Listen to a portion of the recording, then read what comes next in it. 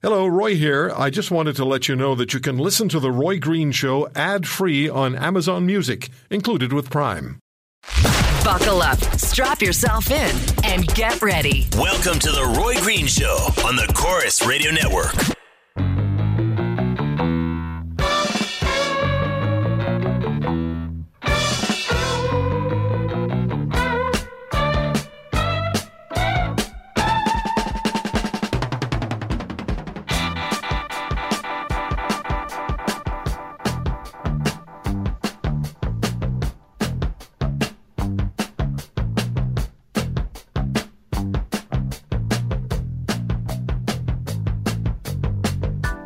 Green-eyed lady, lovely lady, strolling slowly towards the sun. Who would have thought it? Green-eyed lady, ocean lady. But then again, why wouldn't we think it? What happened yesterday with the FBI Director James Comey reopening the investigation into Hillary Clinton's private server, and now there's talk about Huma Abedin and 10,000 emails on the server. And where's this going to go in the last 10 days before the vote?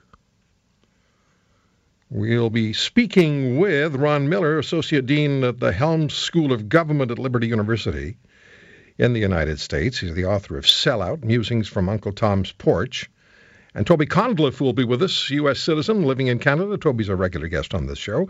Superdelegate of the 2008 Democratic Party Convention, and he's the head of Democrats Abroad. And, of course, Ron Miller's a fairly frequent contributor to the show. And John Zogby of Zogby Analytics. He's one of the foremost pollsters in the United States. Will be joining us in the next hour to talk about what impact this is likely going to have on the 8th of November. And we'll ask you what the impact is going to be as far as you're concerned. You can follow me on Twitter at The Roy Green Show. Send emails to roy@roygreenshow.com. We'll get to tweets and emails as we go through the show. Now, we've been talking a fair bit about the price of electricity because it is climbing dramatically.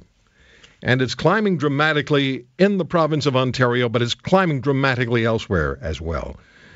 Dr. Bjorn Lomborg telling us on this program after the COP21 conference in Paris that in the UK particularly it's a huge issue, with the elderly poor riding buses all day in the wintertime to try to stay warm. Thousands of British seniors, and you can check the website yourself. I read a number of them on air not so long ago. British seniors dying in the thousands of cold home-related illnesses. So what's happening in the province of Ontario? Between 2004 and 2014, in the two largest cities of the province, Ottawa and Toronto, electricity prices up 80%. Why is this going on?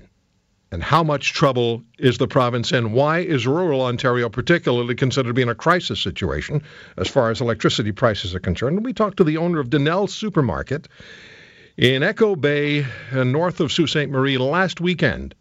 It was a 5,000 square foot full-service grocery store, which at the moment has been reduced to essentially a corner store because the hydro bill went from $2,000 a month, you heard the owner tell us, from $2,000 a month to $6,000 a month, and they just can't afford it.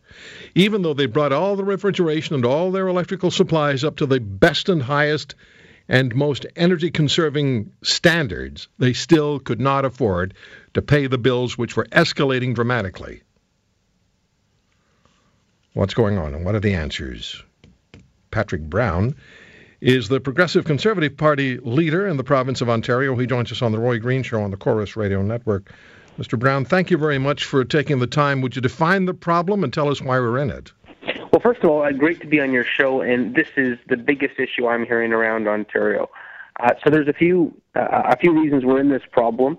One, since 2009, we've given away $6 billion in surplus electricity. You know, you just spent some time talking about the U.S. election, and in the U.S. the theme is for Donald Trump, "Make America Great." And I've been saying at Queen's Park, it's not Donald Trump trying to make America great. It's Kathleen Wynne. She's giving free electricity to Michigan, to New York, to Pennsylvania. We've signed 20-year agreements for electricity we do not need. And the government, as much as they've canceled someone's into the distant future, an LRP2, they're still signing new agreements, and we don't need it. So that's a big thing that needs to be addressed, this surplus. The second thing we have to wrap our heads around is this fire sale of Hydro One, where we're going to lose complete control over future rate increases. And the way Hydro One's being run, Wynne gave the new CEO a $4 million paycheck when the CEO of Hydro-Quebec is $400,000, which for me is symbolic of how they're running the organization. Continues to be a real concern for Ontario. Well, you talk about giving away power and making deals that we don't need to make, and that's what the Premier did with the province of Quebec. What was it, $1 billion of power we bought from them? Was that the number? So if she had done that 7 years ago... But that's what happened just recently, right? In the last couple of weeks. We have a giant surplus, and she agreed to buy more. So, I think you could have got affordable, cheap power from Quebec, and she should have done that 7 years ago instead of going out there and signing all these 20-year agreements for renewable power that we don't need. And frankly, even if we don't need it, we still have to pay for it. When I spoke with Ross McKittrick, the economics professor from the University of Guelph, who's written a lot of articles in the National and Financial Post on the issue of hydropower and the cost of same in the province of Ontario, when I spoke with him actually last weekend, he pointed out that Ontarians who try to conserve power, or in fact do, Mr. Brown, conserve power, and then demand drops in hydro rates, they're not going to see that because the rates are going to climb nevertheless. And exporting power often ends up with Ontario exporting surplus power at a loss. Yeah, so we've created a situation that even when we conserve, we're going to pay more. Under the government's 5-year plan, they say that rates, and this is under their own rosy projections, that we're going to see rates go up 42%. You're going to continue to see rates go up every month. And the government tries to confuse everyone. They announced they're going to do a PST rebate. But what they quietly did at the same time? They got rid of the clean energy benefit. So they replaced a 10% rebate with an 8% rebate. So it is going to get uglier. There's more seniors who are going to be living in energy poverty, more families that can't make ends meet, more businesses that are going to have to close their doors because of energy, because the big issues on the fire sale and the surplus, Kathleen Wynne is not willing to address it. And people say to me around the province, in what world would Kathleen Wynne and Dalton McGuinty have signed these contracts? Knowing that we have to give it away to Michigan, knowing we have to give it away to Pennsylvania, how could they possibly have signed these contracts? And you know what I think is the most shocking thing of all, and might explain this, is those 30 companies who we overpaid by $9.2 billion, according to the Auditor General, on renewable energy, those 30 companies gave $1.3 million to the Ontario Liberal Party. So I need to ask you this question, and that's a very good point to be remembered. Put that in the column to be remembered come election time. If a constituent came to your office and asked you for help as a member of the provincial legislature in lowering his or her hydro bill, what would you be able to assure that person you would do personally to help in that regard? Is there anything that you can do? Unfortunately, right now, we could point them to the low-income hydro help that the government set up, but even that program, they wasted the money on $12 million on consultants. They're spending as much money in consultants as they're spending on hydro relief for low-income families, and so I'll point them to whatever programs there are provincially. But to be honest with Ontarians, we're in a mess right now on hydro, and until the government's willing to acknowledge the structural mistakes that we're taking and take a new course, it's going to continue to get worse.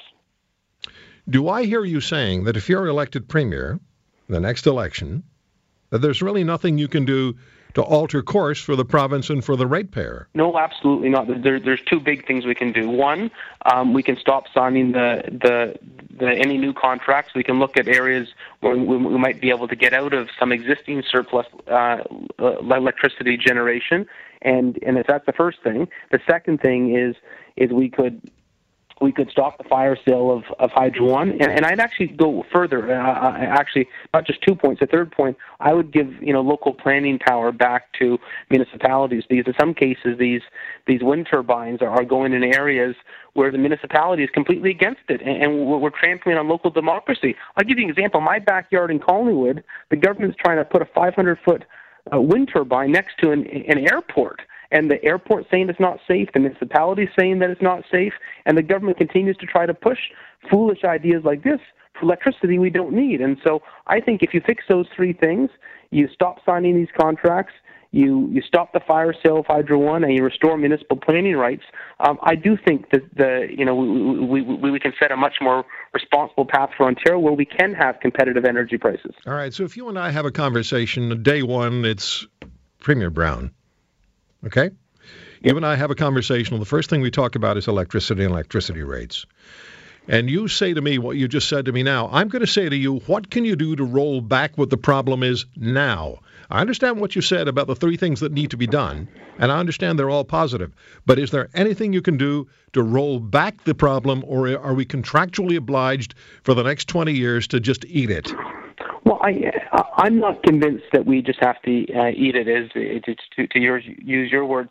Through an FOI, and the government doesn't share any copies of their contracts. They're very secret about these 20-year agreements. But on the Samsung deal, we were able to, through an FOI, find out that there was actually an exit clause for some of the surplus electricity, and the government could have got out of billions of dollars in surplus, but they executed it instead.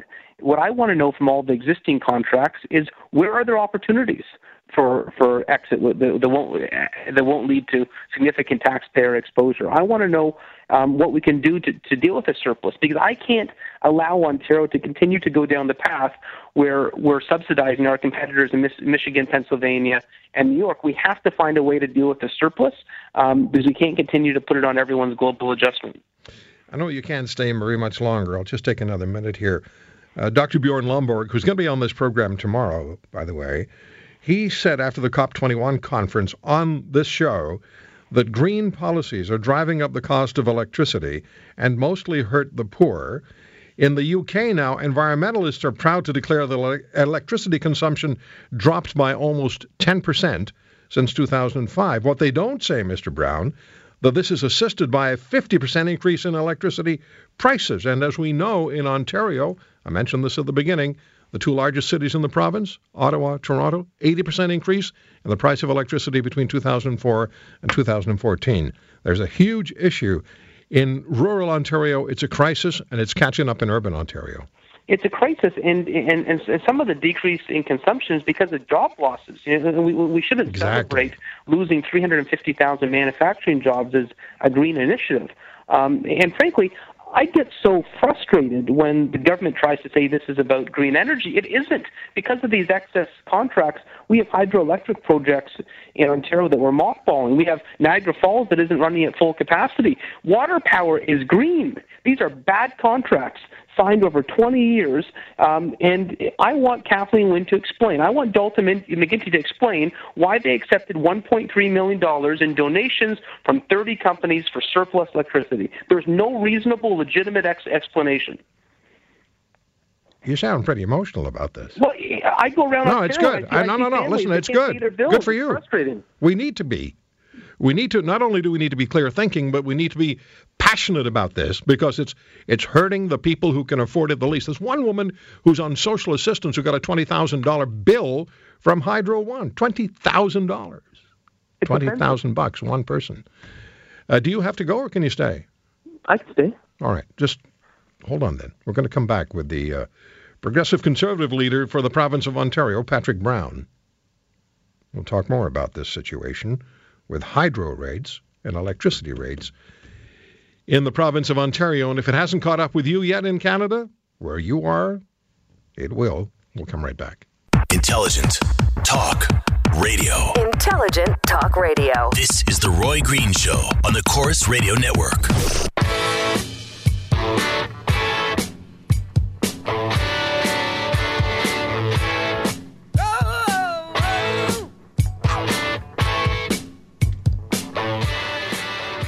Emails to Roy at roygreenshow.com. Listen back to anything that we air anytime you choose at roygreenshow.com in the podcast. Patrick Brown is the leader of the Progressive Conservative Party of Ontario. Joins me on the show. We're talking about electricity and hydro prices and initiatives. Mr. Brown, you support a carbon tax, and I want to ask you the same question that Premier Brad Wall told me last weekend. He asked Prime Minister Trudeau, have you conducted an economic impact study of such a carbon tax on Ontario and on the Ontario taxpayer, and by extension, on the national taxpayer? Yeah, so Justin Trudeau has won a majority government, and he has said that every province must have some form of a carbon price, cap and trade, carbon tax. My option, my preference is what they're doing in British Columbia, now looking at with the new PC government in Manitoba as well, and that is whatever is collected, that it should be given back. If this is really about the environment, if this is really about altering behavior, then it shouldn't be a justification for bigger government. And I hear you say it's your preference. Yeah. But have you done an economic impact study of what a carbon tax would in fact do? I understand what BC is doing and what Manitoba says they're going to do. I don't support a carbon tax. I support carbon pricing. Well, it's the same thing. Well, I disagree. Just check with the Australians. They repealed theirs in 2014. They called it carbon pricing, and then they repealed the carbon tax. It was the same thing. Yeah, so there's two separate things. One, there's the debate on a federal level on whether there should be any carbon tax, carbon pricing, cap and trade. Unless you think Justin Trudeau is going to lose the confidence of the House of Commons in the next few months, that's only my wildest dreams. So the choice we have in Ontario is that it's cap and trade or it's carbon price, and I would dismantle cap and trade, because the problem with cap and trade is that, one, it's $1.9 billion revenue grab for the government. We tried amendments to make it revenue neutral, to have oversight. The government refused all. And actually, it signs us on to the Western Climate Initiative, where by 2020 we'd be sending $300 million. Ontario businesses would have to purchase $300 million in green credits from California. By 2030, we'd have to purchase. I understand that, and I agree with you about cap and trade. And Sammy Wilson, the finance minister, environment minister for Northern Ireland, on this program said it was an economy and job destroyer, cap and trade. So you and I are in agreement on that. Well, but on the carbon pricing, let me use your term. On the carbon pricing, have you done the economic impact study of a carbon price for the province of Ontario, not BC, not Manitoba, but Ontario? Yeah, well, I've certainly looked at some of the work that the Canadians for Clean Prosperity, that Preston Manning, that Brian Pallister, that the former Gordon Campbell government in BC have done. Ultimately, if we're going to do this, if we are going to have some program to deal with climate change, my preference, and our party is currently going through our policy development process, my preference would be that it's one where anything that is taken in is returned. If it's really about the environment, it would not be a revenue grab. All right. Mr. Brown, the clock got us, but I appreciate your time. Thank you very much for talking to me today. All the best to you. Patrick Brown, the Progressive Conservative Party leader in Ontario. Now, when we come back, we're going to be speaking with Francesca Dobbin. She is the United Way Executive Director in Bruce Grey County in Ontario. You'll want to hear this. She's very, very outspoken. She uses the word crisis. And when I spoke with Ms. Dobbin the day before yesterday, she told me about one person who's already died because of the situation with hydro rates, if I understood her correctly. So we're going to be talking about that going forward in the next few minutes. And as I said, it's not just Ontario, folks. It's not just Ontario. We'll come right back.